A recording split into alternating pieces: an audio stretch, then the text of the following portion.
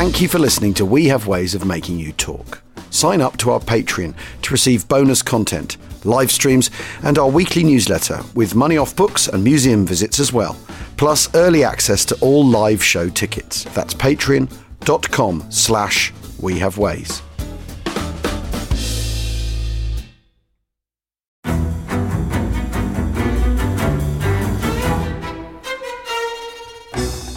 I'm Anthony Scaramucci, former White House Director of Communications and Wall Street financier. And I'm Katty Kay, US Special Correspondent for BBC Studios. I've been covering American politics for almost 3 decades. Welcome to The Rest is Politics US, brought to you by Goalhanger. Go on, tell us, were those donations you made, like Obama in 2008, was that idealism? Were you hoping to get something out of these campaigns that would serve your own business interests, for example? So I think this will either make this podcast incredibly successful, Katty, or people will be horrified and they'll shut it off right now because I'm going to be very real with you. The Obama donation, I had gone to law school with President Obama. We were not classmates. I was a few years ahead of him. It was 2007. He was then Senator Obama. I had a check in my breast pocket. I went over to the senator. I said, Senator, you and I didn't really know each other in law school, but I'm about to hand you a big check. Can I lie to my friends and tell them that you and I knew each other in law school? Well, Obama looks at me, had the best smile in American politics since Jack Kennedy. Forever. Yeah, he lights up. He looks at me and says, I'll tell you what, if you double the amount of the check, we'll take it back to Hawaii. Okay. And I looked at him. I said, you're done. I had another check in my pocket. I ripped it up. I doubled the amount of the check. And I'm going to tell you right now, I've been to more White House Christmas parties during the Obama administration than the Trump administration. In this pivotal year for the United States, democracy, and world affairs, Britain's biggest podcast, The Rest is Politics, is launching stateside. Uncovering secrets from inside the Biden and Trump inner circles and how they shape the world's most important economy, but also the global economy too. New episodes are released every Friday morning. Just search The Rest is Politics US wherever you get your podcasts.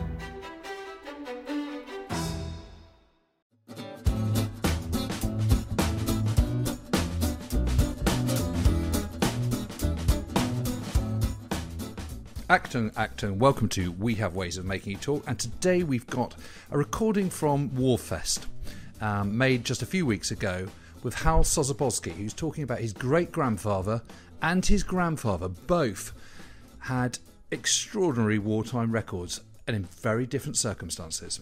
May I say what a pleasure it is to be here. When they asked me to do a personal history, I said, great, PowerPoint, I'm a professor at Brighton. They said, no PowerPoint. I said, OK, well, those little cards then. No, it's live and unscripted. So I'm going to break the rules. I've got a little bit of some notes here I'd like to refer to.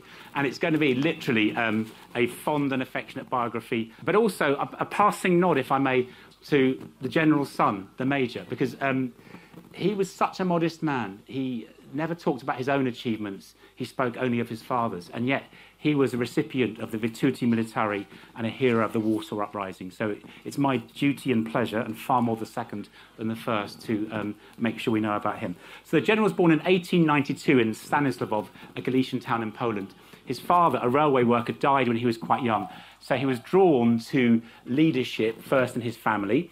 He made money by doing tuition for his fellow pupils. And if you read his book, Freely I Served, he tells a story of great hardship and so forth. But he clearly was a young man who was contemplative and solemn. So at 16, he was conscripted into the Austrian army, and there was some savage fighting at Prešmišil, which was a castle on the side of a mountain. For 100 days, there was fierce fighting, over 100,000 military deaths, and 18,000 civilian deaths, after which he went into the Polish army and had a gentle academic life in the staff college, where he wrote textbooks and trained the recruits and so forth, and everything was fine until 1939, and we all know what happened then. By then he was in charge of the Children of Warsaw, a relatively elite regiment which fought fiercely during the occupation, and he was then awarded his Virtuti Militari. And I only realised this later on when I give this lecture all over the world about the general. when he was forming the brigade, he was wearing a Virtuti Militari, and I couldn't work out how he got that so early on. And one of my buddies said, no, he got that for his fighting in the Warsaw Uprising. The Virtuti Militari is 1792. It's like a Polish Victoria Cross. And allegedly, if Wikipedia is to be believed, which it often isn't, is the longest or the oldest military decoration that's still being handed out. He was the children of Warsaw capitulated eventually, and he was put in a prisoner of war camp, the Zirodov POW camp. He promptly escaped, and this is where he and his son went on divergent paths. His son became the commander of Collegium A of the Army Cracovia, the home army. And we'll talk about the dirty war they had to fight a little bit down the line. But the general escaped on a ship called the Abdopol with about 3,000 other, a ragtag of Polish soldiers escaping. And they arrived in England, and the British didn't know what to do with them. Now, I'm sure you think this will be a very partisan lecture, biased completely in favour of the Poles, and that's exactly what it will be. So, British as I am, because I was born here, I'm going to tell it as I find it, and then we can bump heads after the lecture if you want to, about all that. But the reality was, I don't think the British knew what to do with the Poles, because they were all over the place. They were just a whole ragtag of soldiers. Some of them were criminals, some were quite sick. So they sent them to Scotland for the military equivalent of giving them a colouring book and some crayons and say, you go and keep yourself busy over there. Now, the soldiers were divided into three. General Maciek and General Paszkiewicz took the cream of the cream, the officers and the fittest soldiers, and Sosabowski received the rest. But he was delighted to do so. He said, I'm going to lick you into shape. And we've made no mention of parachutes hitherto. He hadn't even thought about having a parachute. In fact, they were first called the Canadian Rifle Regiment because they thought they were going to get lots of Canadians. And so the name had various iterations.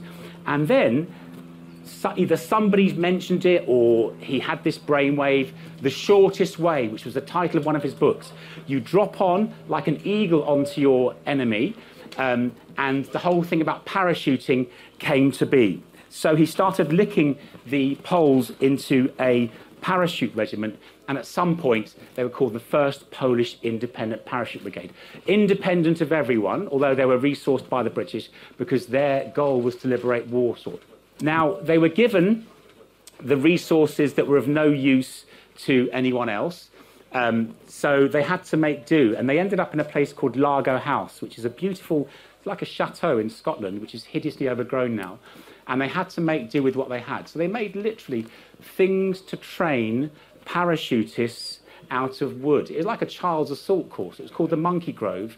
And they literally used this. And he licked them all into shape. A lot of the soldiers were quite ill, underfed. And if you ever come to my 2-hour lecture, because I give a 2-hour lecture on this, it's a cracking lecture, seriously. No, if you've got a dinner you want to have a speaker at, there's no charge, of course. It's my pleasure and duty, but far more of a pleasure to talk about my great-grandfather and my grandfather. But anyway, they had the resources that no one else particularly wanted, and that extended eventually to things like the Whitley bomber. Now, I don't know much about aeroplanes, but I do know, or I've been told, that the Whitley bomber was very, very slow. In fact, if you saw a Whitley bomber coming towards you and you're on an anti-aircraft gun, you could light a fag, go and have your dinner, come back and still shoot it down. And the fact was that the Whitley bomber, a parachutist would exit not by the side, but by a hole in the floor. And one of the rites of passage of the Polish parachutists was called ringing the bell. You weren't a para until you clipped your jaw and lost a few teeth by hitting your jaw on the way out. At that point, Sergeant Valentinovich devised the Gapper, the eagle, which is here, you can see on my little thing. This, by the way, is my ZPS gold badge. It's a badge given for feats of absolute heroism and bravery, which I conducted with a laser pointer and a laptop whilst giving lectures around the world. And it's quite sweet. The general got the first one, and I got the last one, allegedly, which is quite a nice beginning and an end to the story. But it's important we tell this. So at the Gapper, the diving eagle became the symbol of the Polish paras, which is a symbol that they use to now. And so, over a period of time, it was about 4 or 5 years, my great-grandfather turned what was a rabble of disparate and eclectic soldiers, some of them weren't even soldiers, into a brigade, and the goal was to liberate Warsaw. Now, I give this lecture and I say these things, and of course, there's a delightful chap called Colonel Mike Russell who wrote several books on this, and he sort of took me aside and said, yes, that's all very well, but the reality is, could a brigade really liberate a city? And I thought, actually, fair point. So it was all about the aspiration to liberate Warsaw rather than the actuality. I don't know that could actually have happened, but that's what drove the soldiers along. And so when they were eventually seconded to the 1st Airborne and sent into Arnhem, that was kind of a big thing. They wanted to fight, of course, but more than anything, they wanted to fight in Warsaw. But nevertheless, they went with a good heart, and that's what they did. Now, one of the things I like is being a sciencey nerd, as you can probably see from my notebook, and if this doesn't fly, this lecture, we can convert it into a lecture on the elements, because the periodic table is my thing. If you like the Geiger Aliens quadrilogy, you know, Alien and Aliens and Alien Resurrection, it so happens that on Aliens, the second film, I am going somewhere with this, no fewer than 3 of the colonial marines were named after actors in Market Garden. There was Hicks and Frost, which are the obvious ones, but Wierzbowski. Wierzbowski was one of the Marines, and he was a delightful chap called Edmund Wierzbowski, who was a CO in the 101st. And this happened because James Cameron, when he was writing the screenplay, apparently was reading Cornelius Ryan's book, which I think is a delightful fact, and by the nods I'm seeing around it, so do you too. Anyway, so at some point, the brigade has been seconded to the 1st Airborne, and they did that with a good heart, although they were a little bit uneasy about it. And by this time, my great-grandfather had fallen out with Frederick Browning. Now, I know we've heard earlier on that Frederick Browning got a very bad press, but I'm all for it. I'm very much in support of that approach, because I have read the letter that he wrote about my great-grandfather in George Cholewczynski's book, where he described him as difficult to get on with, which he probably was, because we all are, it's genetic for us, but also incompetent and all these other horrible adjectives, which really were, there was no need for it. But the reality was that the brigade was seconded to the 1st Airborne, and A Bridge Too Far isn't the kind of the gold standard of Arnhem, and I have got a soft spot for the film for several reasons. First of all, they had to condense 5 or 6 days into perhaps 2 hours of screenplay, point one. But also, Gene Hackman really did capture the character of the general beautifully. He was as cantankerous as you saw, and the reason I can tell you that is they sent researchers to talk to Major Sosabowski to say what were his mannerisms. And there was one, the 2 scenes that I love are the one with Jeremy Kemp, when he's the RAF guy pointing out, and Sean Connery says, well, in heaven's name, presumably you want us to land somewhere. And he said, yes, it's actually off the map over here. And he walks up to Jeremy Kemp and says, just checking whose side you are on. Which, I don't know if he said that. It's the sort of thing he would have said, because he said it as he found it. And of course, the other brilliant one is with Denholm Elliott, who's the sort of affable weather guy, saying, that's the thing with fog. It moves. He said, of course it moves. And that's how he was. So they did capture it relatively well. We need to take a quick break right now. We'll see you in a moment.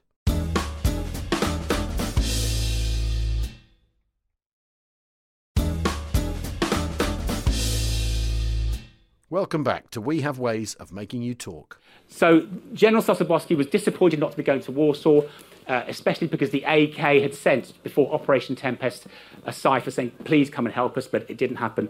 But he said straight away, it can't work. How can it possibly work? There are 9 different reasons.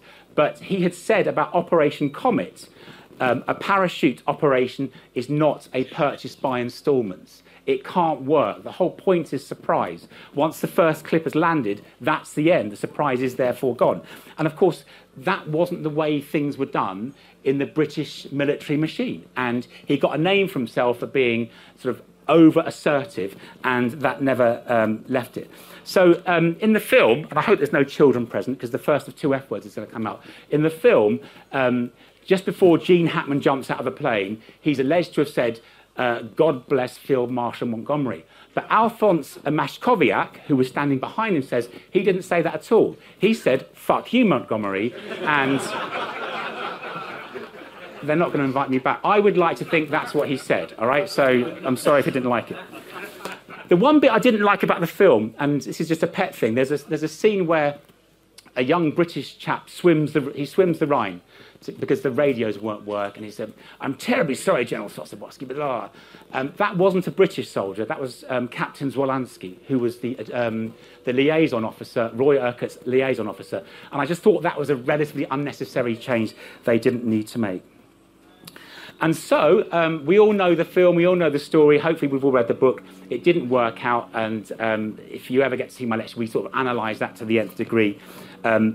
But someone had to be blamed, and we've heard that sometimes 30 Corps was blamed, sometimes the RAF was blamed, but unfairly and unsquarely, the Poles were blamed. And I can tell you that for two reasons. First of all, about 2006, a young Dutch filmmaker called Gertjan Lasje made a beautiful film which was subtitled God Bless Montgomery. And as part of the research for that, they went to RAF Norfolk and they found a cipher that Monty had written, and it said the Poles had no keenness to fight, particularly if it meant risking their own lives. I don't want this unit here anymore. Send them to Italy with the rest of them. And that I find unconscionable, because the Poles were, there might have been some Poles too, but the Poles were keen to fight. They were dropped south of the river. Their kit was dropped north of the river.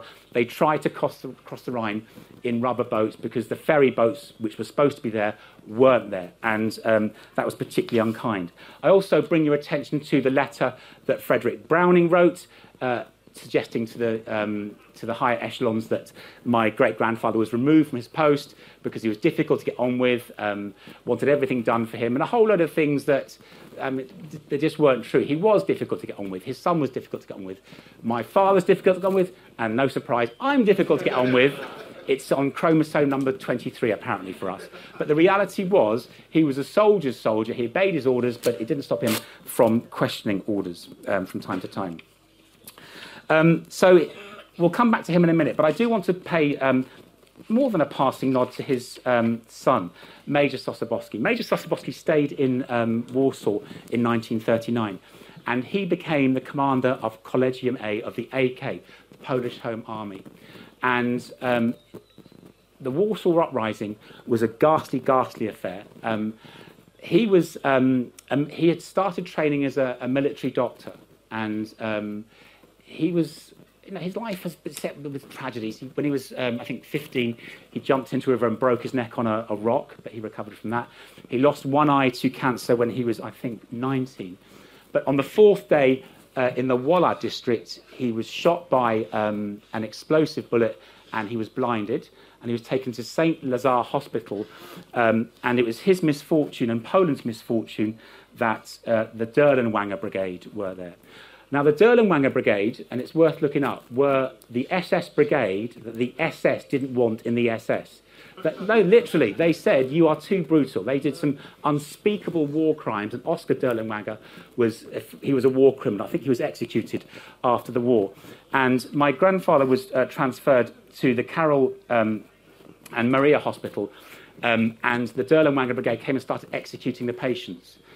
And my grandmother came, she disguised him as a doctor, and don't forget, he was blinded 2 or 3 days previously, and she carried him through the sewers of Warsaw, and he was eventually smuggled out of Warsaw and rejoined his father in England.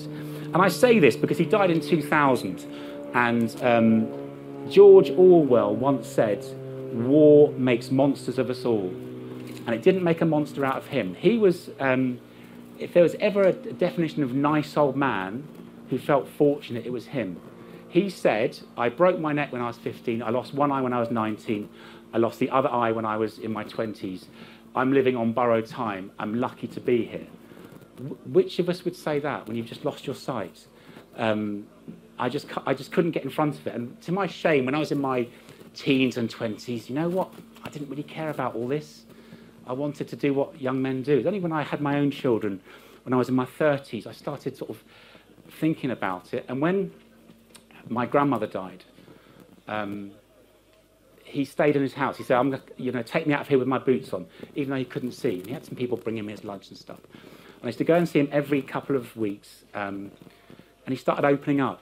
And he said, I think about the people I had to kill, because there was no Geneva Convention for us. One time we needed a German uniform. We were driving down the street in Warsaw. We saw a 19-year-old boy. We kidnapped him. We executed him and took his uniform. He just said it like that.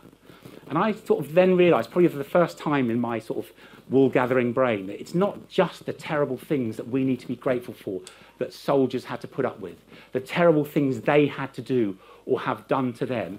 It's the fact they have to live with that for the rest of their lives. And that's why they get made into monsters, except they don't. Somehow, he was just a lovely, lovely old man. He was so great in this whole the times we are at the minute. People talk about immigrants and refugees and stuff. He just used to go on about how grateful he was to this country, which, had, in fairness, had mistreated his father. And he went back to the hospital. He was a physiotherapy doctor. He contributed. And when Granny died, I went to see him, of course, and he was on the phone, and you could tell he was talking to the machine, the state. And he was trying to explain something. I said, well, who are you talking to? Granny's died. He said, I was talking to the pensions, the office for pensions.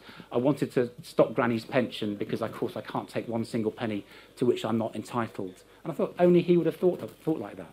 He used to go to St Dunstan's in Brighton, the home for blind ex-servicemen, and to my delight, his hobby was archery. Can you imagine, in Rottingdean, they think, shit, the blind archers, put the car away, quick. It'd be like a fucking Strongbow advert with arrows shooting everywhere. And the thing was, so the way he did it, there was a little kind of he'd rest it, hung on for the height, and he'd hear the arrows hit those big straw targets, and the sound made a slightly different sound as it got to the middle. And he could beat anyone. He could beat me. He was quite happy sitting in his garden doing his archery. So he died in 2000, a month before his first great grandchild was born. He was taken back to Warsaw and buried with a full military honours that he rightly deserved. The general, he was demobilised effectively. He was offered, the Polish president, under pressure from various governments, but notably the British one, relieved him of his command of the brigade and offered him to be inspector of salvage and disposal. My great-grandfather declined politely. The brigade went on hunger strike, and he walked in and said, boys, let's have dinner together, and I'll go. He didn't kiss the colours, which is, you kiss the colours when you're leaving. He said, I'll be back. He left at age 57 with £300 in the bank and no pension, which I thought was an unnecessarily cruel thing to do. So he was not a businessman, let's be honest about it. He had 2 failed businesses, and he ended up working for £6 a week at, I think it was Acton Avionics Electrical. He was a storeman. And someone's got to be a storeman. I don't know that a 2-star general should be a storeman, but General Maciek ended up being a waiter or a barman in Edinburgh. And the strange thing was that a lot of his soldiers were also working in the same factory. So they'd walk into the stores, snap to attention, of course, before then saying, can I have so-and-so? And it was, again, folklore that folks would walk into General Maciek's restaurant and he'd walk up to take their order and they'd sort of jump up and snap to attention. And he said, no, it's different now. I'm taking your order for dinner.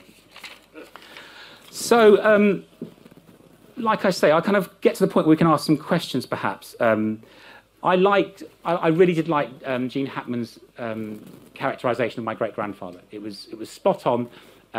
He did speak like that. He died when I was 2. He was difficult to get on with. He said things as he was, but he was also very loyal. And he had a particular love for his soldiers, and they loved him. Absolutely, he was like a father to them. And I do like the characterisation, how he would almost put people on the spot if they were saying something with which he didn't agree. And so that's the way it was. He was Stan the Storeman during the week. He was General Sosabowski at weekends. He used to go and give some lectures, and he was hero in Polish circles. And in 2006, or between 2000 and 2006, things started changing because Gertjan, this Dutch fellow, made this film, and it said he said this film was an idea because they were in the Arnhem cemetery, And there were some unkempt greys in the corner. And someone said, well, what are those ones over there? And someone flippantly said, oh, they're just some Poles. Don't worry about that. And that stung someone. And so he started doing some research. And Prince Bernhard heard about it. And things started moving. It was an injustice had been done. That the Poles who spilt their blood for the liberation of Holland, or the attempted liberation of Holland, had been maligned and impugned. And things started moving very, very fast. What happened was that the Dutch government decided to give the Willems Order, which is the absolute top, it's the Victoria plus Delta X, to the brigade. And the 6th Air Assault Brigade came to receive that on the brigade's behalf. And my great-grandfather was awarded the Bronze Lion, which is like a George Cross, in recognition for what he did. Sadly, again, long after he died. But all our family and all the veterans were brought in, which I thought was very sweet, because the veterans finally saw some sort of acknowledgement of what they'd done. They didn't want to dig on, and they wanted to do Warsaw. But it was like trooping of the colour. There was a Polish brigade there, the Dutch marched, and Queen Beatrix hosted us. It was really sweet. That's 25 minutes, so I'd like to sort of offer the floor for any questions there might be. You don't have to ask any questions if you don't want to. And I'll try and... I've had my 2 F words now, so I'm not going to... Just want to thank you for coming. It's really fascinating history. The Poles throughout the war really fought long and hard. If you think of the Royal Navy units, the Air Force, of course, in terms of the fighter pilots that knocked down more German airplanes than some of the Brits, and also the brigade that you just talked about. What's Poland's attitude today towards all that effort and the sacrifice and the hard work they put in? What's the thinking now in modern Poland to what happened then? Well, so, again, this is a bit I forgot to tell you. So the general couldn't go back to Poland because Poland was after the Yalta Agreement.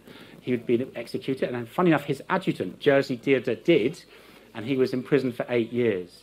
And but after the fall of the Iron Curtain, he was a hero again. There's lots of schools named after him, scout troops, and the 6th Air Assault Brigade, which is now the 6th Airborne Brigade, is in recognition of him. But at the risk of telling you one might have happened anecdote, the year after Market Garden, there was a commemoration. And of course, my great-grandfather had no passport. So somehow he got on a plane and he went to Dutch immigration control. And they said, your passport, please. He said, I haven't got one. I've got no state. Well, you can't come in without a passport. He says, you didn't fucking ask my passport last time I came, did you? So, again, I hope that happened. It's the sort of thing that he might have said. I'm sure we've got time for sort of a few more questions. First of all, I live in Poland, and as soon as my kids are old enough to sit up straight, obviously I put the bridge too far on in front of them. And their camp, I think I've told you this, their camp when they built a kids' camp, in the garden was called Camp Sosabowskis. So okay. But the question I had, when you were younger, did people have any idea who you were and who your family were? I've got friends in Wembley, and they were friends with the Komorowskis, and they had no idea who Komorowski was. They just thought he was some old Polish soldier. So did your friends at school know who you were? Well, funny enough, I was going to say this at the beginning. My surname, when I was a child, was a curse, not a blessing. Sosabowski, Tosabowski, Fuckowski, Shitwankski. And then, funny enough, the film came out in 1977, and one of my mates called Karwowski, from the cinema, I used to get that magazine with what's coming out, and there was a picture of Gene Hackman on it. And it's not that I didn't know about it, but I didn't sort of realise, and suddenly, oh, that's the same name as yours. And they thought maybe that Sosabowski's like Smith, but it's not.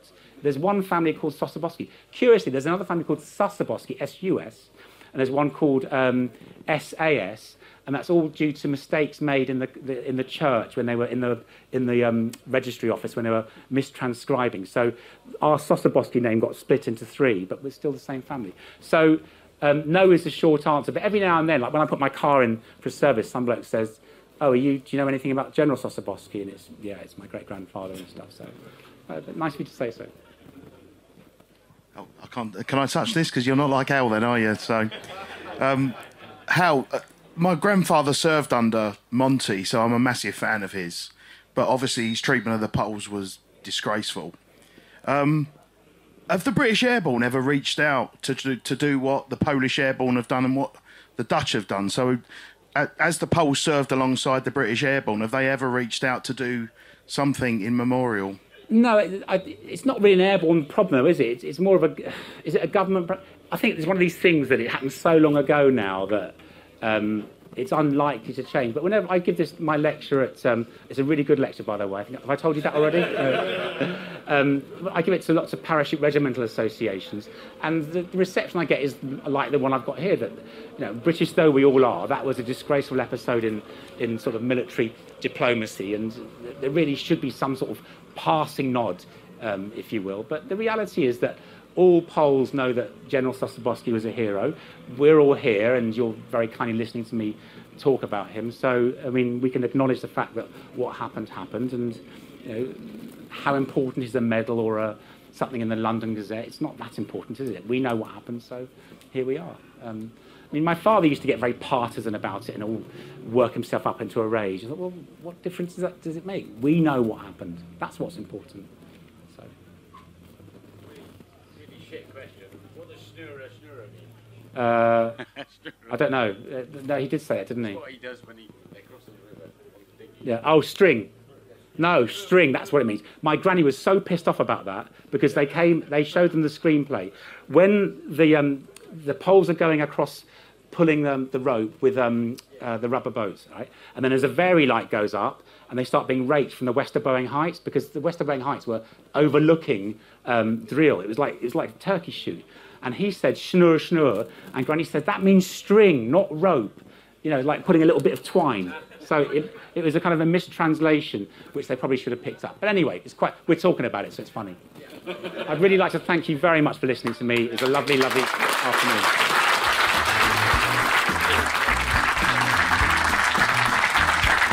Well, that's all we've got time for today, but I hope you enjoyed that. And do tune in again to We Have Ways of Making You Talk. Cheerio.